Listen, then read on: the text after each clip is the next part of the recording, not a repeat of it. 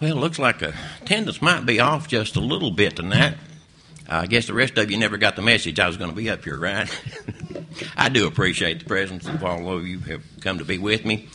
We do have visitors tonight. Some I especially made an effort to invite, and I'm very happy to know that they're here tonight with us as well. It's been a while since I've tried to bring a lesson or to preach the sermon anyway here at Pippin. You may be accustomed to seeing me sometimes on Sunday morning teaching the Bible study when Brother Randy's out, but it's been a while since I tried to do the preaching, but I'm going to give it another shot here tonight.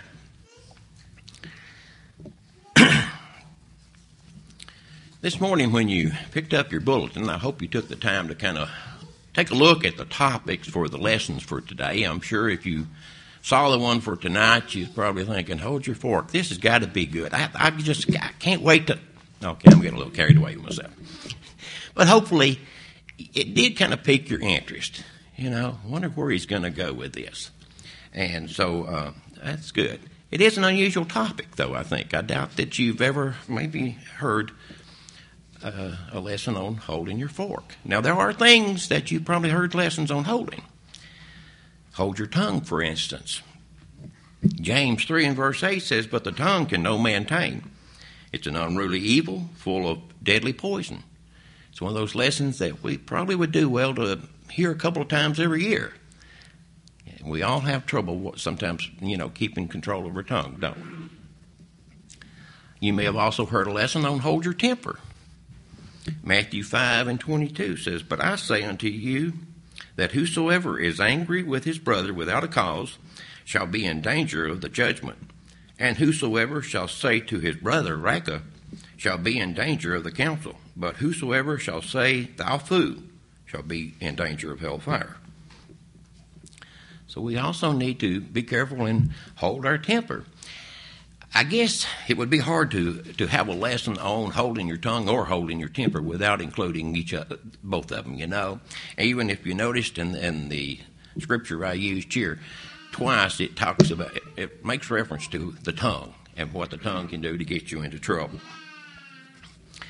And we can control our temper, even though sometimes we get angry. And there's a lot that can make us angry from time to time, and rightly so.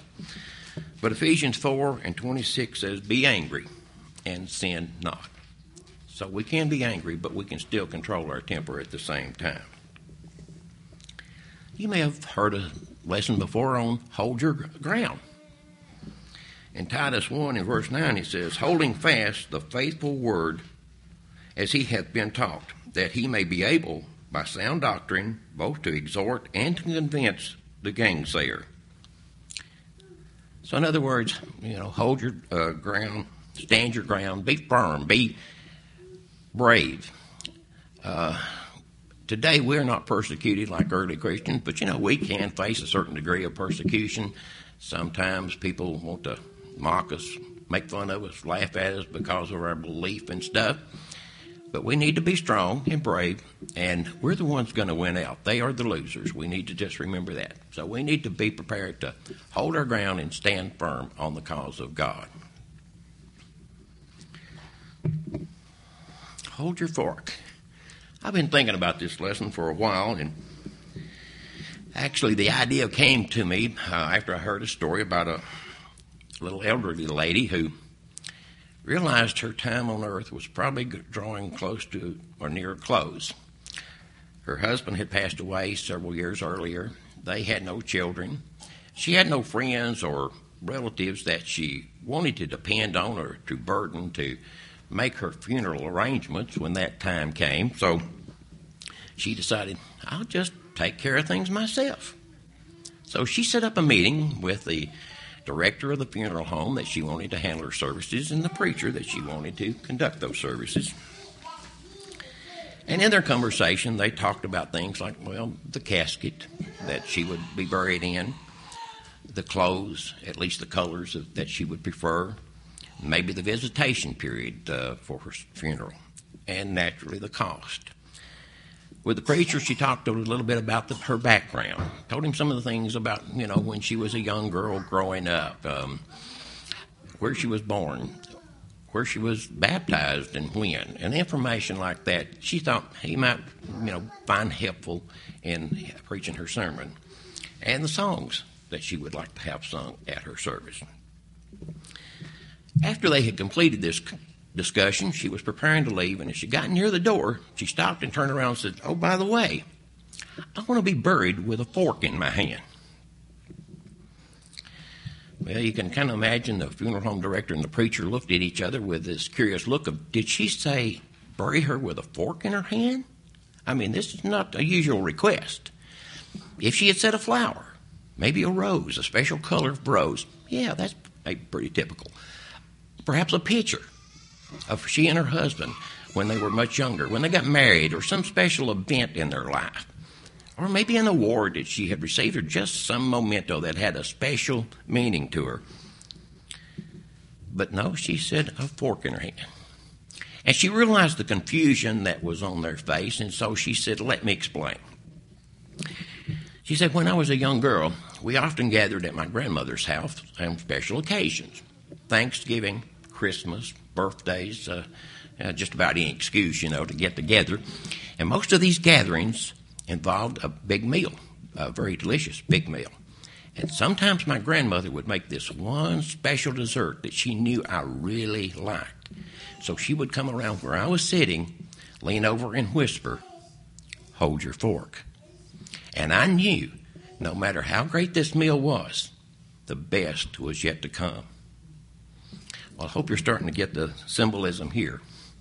Because as a Christian, she also knew that no matter how great her life had been, the places she and her husband may have visited, awards, nothing was going to compare to what was waiting her in heaven as a child of God. So the best was still to come for her. How do we know as Christians that the best is yet to come? Well, Matthew 5, verse 12, Jesus said, "Rejoice and be exceedingly glad, for great is your reward in heaven." So we have a reward waiting for us in heaven. And 2 Timothy 4, verses 7 and 8, as Lucas read for us tonight, that Paul said, "I have fought a good fight. I have finished my course. I've kept the faith. Henceforth there is laid up for me a crown of righteousness, which the Lord, the righteous judge, shall give me at that day, and not to me only, but unto all them also that love his appearing." Paul said, "I have a crown of righteousness awaiting me."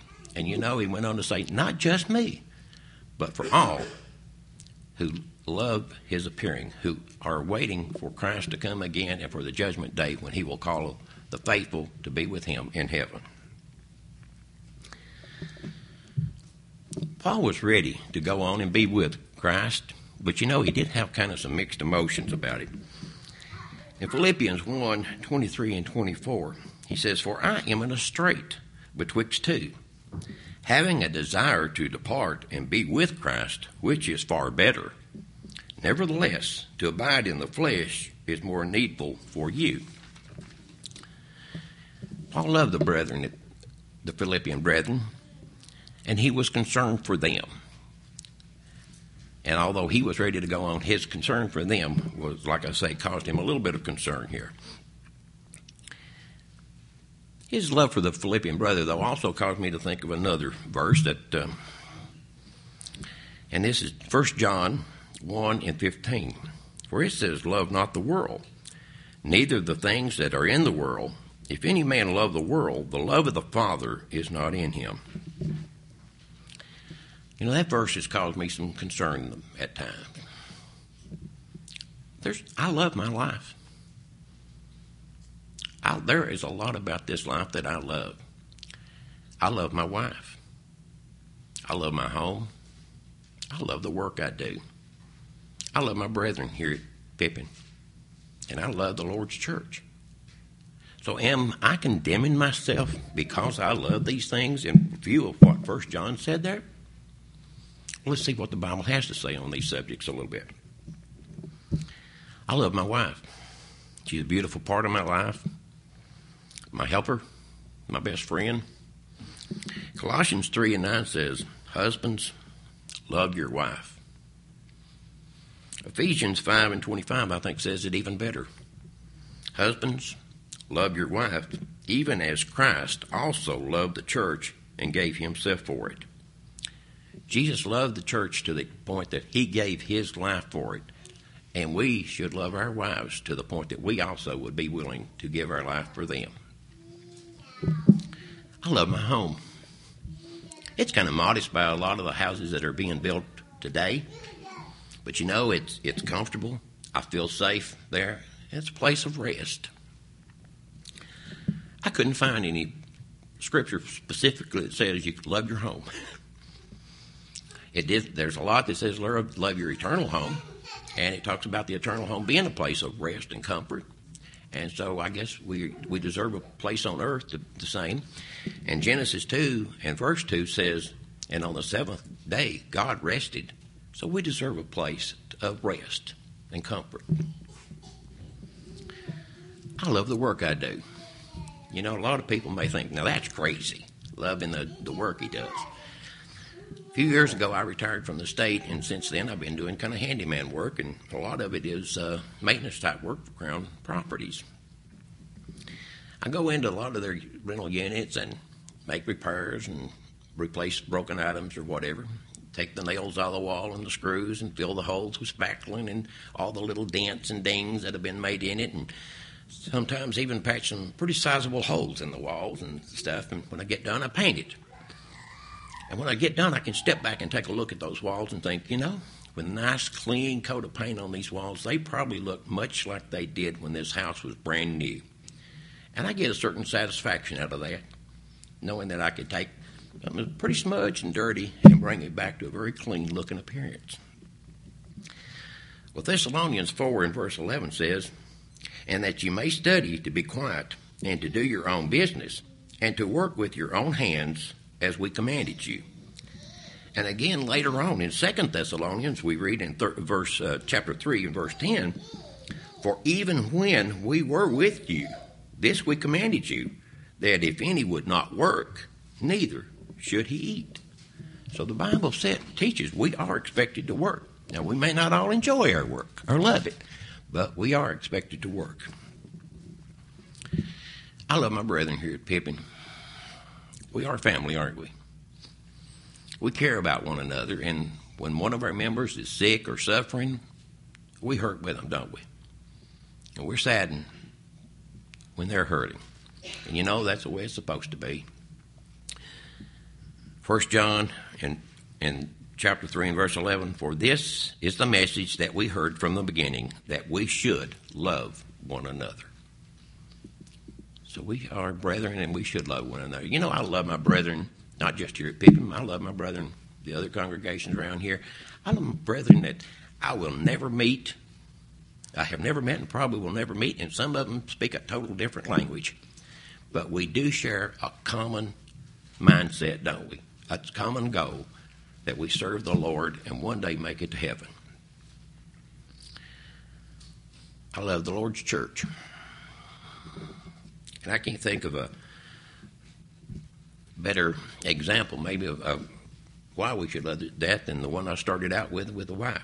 Husbands, love your wife, even as Christ also loved the church and gave himself for it. The church is his bride, his love, and our hope of salvation. And so we too should love the church. The things I talked about there are things that are in the world. But that doesn't necessarily mean that they're worldly things, does it? We're all born into this world. We don't have a choice in that matter. And even though there are things in this world that we love deeply, we just have to remember we cannot let them distract us from our duty to God. And then if we don't, then there's no reason we can't go ahead and enjoy and love those things. Well, what is our reward then as Christians? What do we have to look forward to? Well, heaven, of course. One night during our gospel meeting this spring, Brother Stan Stevenson talked some about the beauty of heaven. And he made a specific point of saying he was not going to try to give a physical description of heaven. And there's probably a good reason for that, because I don't know that we really can. It's difficult for us to fully comprehend heaven, isn't it? Because heaven is a spiritual place. 1 Corinthians chapter 15 and verse 44 says, there is a natural body and there is a spiritual body. The natural body we can see. We can feel it, can't we? We hit our elbow, we know that body exists. But what about the spiritual body? I can stand and look in the mirror all day and I can't see my spiritual body, can I? And if we can't understand the spiritual body that's in us, how can we really comprehend the spiritualness of heaven? I think that's why you really don't find a description of heaven in that sense. They have to use physical terms because we are in the physical body, and that's what we can best comprehend.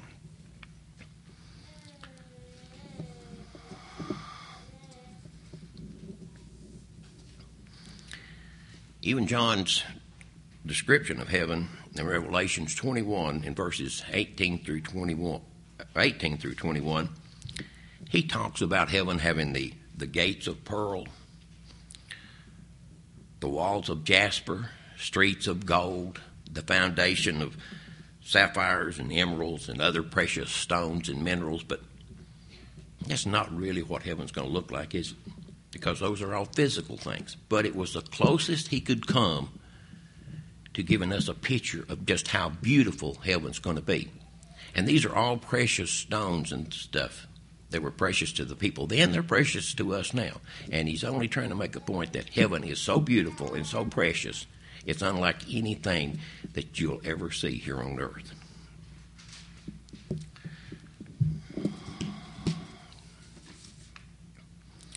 There are some ways, though, we can describe heaven that we can understand it.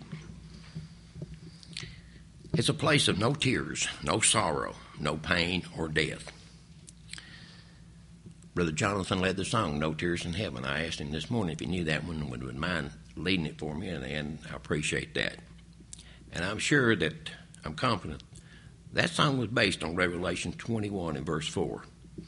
And God shall wipe away all tears from their eyes, and there shall be no more death, neither sorrow, nor crying, neither shall there be any more pain.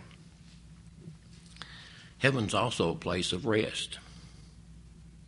Hebrews 4 and verse 9 says, Then remaineth therefore a rest for the people of God.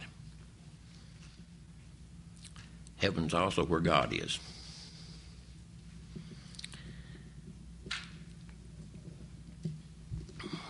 In Matthew 6 and verse 9, Jesus said, After this manner therefore pray ye, Our Father, which art in heaven, hallowed be thy name. This has been what, as some people might call, kind of a feel-good lesson. At least that's kind of what I was hoping, to do, to make us feel good about being a Christian and living that Christian life. And we should feel good about it, because we have rewards and blessings and the beauty of heaven to look forward to. But there is a dark side to it. For the unbelieving and unfaithful, it is a dark side to it. Revelation 21 and 8 says, But the fearful and unbelieving and the abominable and murderers and whoremongers and sorcerers and idolaters and all liars shall have their part in the lake which burneth with fire and brimstone, which is the second death. In our Sunday morning Bible study last week, we were discussing Matthew chapter 12, and in verse 30, it said, He that is not with me is against me, and he that gathereth not with me scattereth abroad. If we are with Christ, then we have the hope of the blessings that heaven holds for us. But if we're not with him, then all we have is fear of the eternity. Now, I hope you've enjoyed this lesson tonight. Don't hold your fork. I'm not suggesting that anyone walk around with a fork in their hand all the time. People are going to think you're a little strange, I guess, if you do. But we should be of that attitude that no matter what comes our way, there is still something better in the after while, something better to look forward to. If you're not a Christian here tonight, you can be one before you leave here. You don't leave this building without making your life right with God. In our Bible study this morning, Brother Roger was talking about the prodigal son. And it says in Luke 15 and verse 17 there, he said, and he came to himself. Roger said, in other words, he came to his senses. Well, if you've been baptized and you've at some point been a faithful Christian, but you're not now, you need to come to your senses. And I don't say that to be in a harsh way. I say it in all love. Come to your senses and come back to the Lord before it's everlasting too late for you. Sometimes as Christians we stumble, don't we? Happens to the best of us. But sometimes it's between you and God. And if it is, go to God and ask for His forgiveness, and He'll do that. There may not even be some here tonight that have never confessed Jesus as the Savior and the Son of God. And you could do that tonight and be baptized and leave this building a faithful, dedicated child of our Lord. That's going to complete my lesson for tonight. If you're subject to the Lord's call in any way, we invite you to come now as together we stand and sing.